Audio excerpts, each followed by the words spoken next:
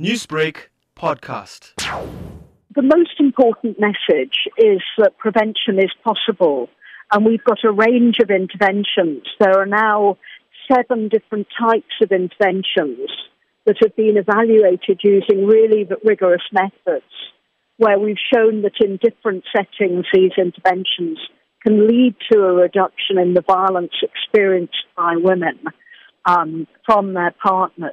You cite them and you say why they are feasible, but exactly what are they? We've shown that if you combine a gender transformative intervention with economic empowerment, either delivered to women or to women and men, that this can lead women to be able to reduce the violence they experience.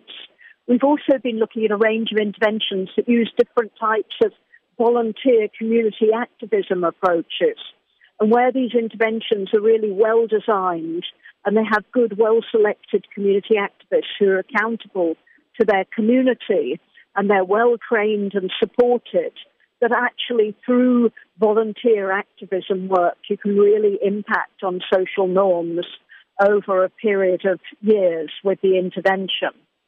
We've also been looking at interventions for couples, including couples with very severe problems, like including a substance abuse problem, maybe alcohol abuse by one of the partners in the couple.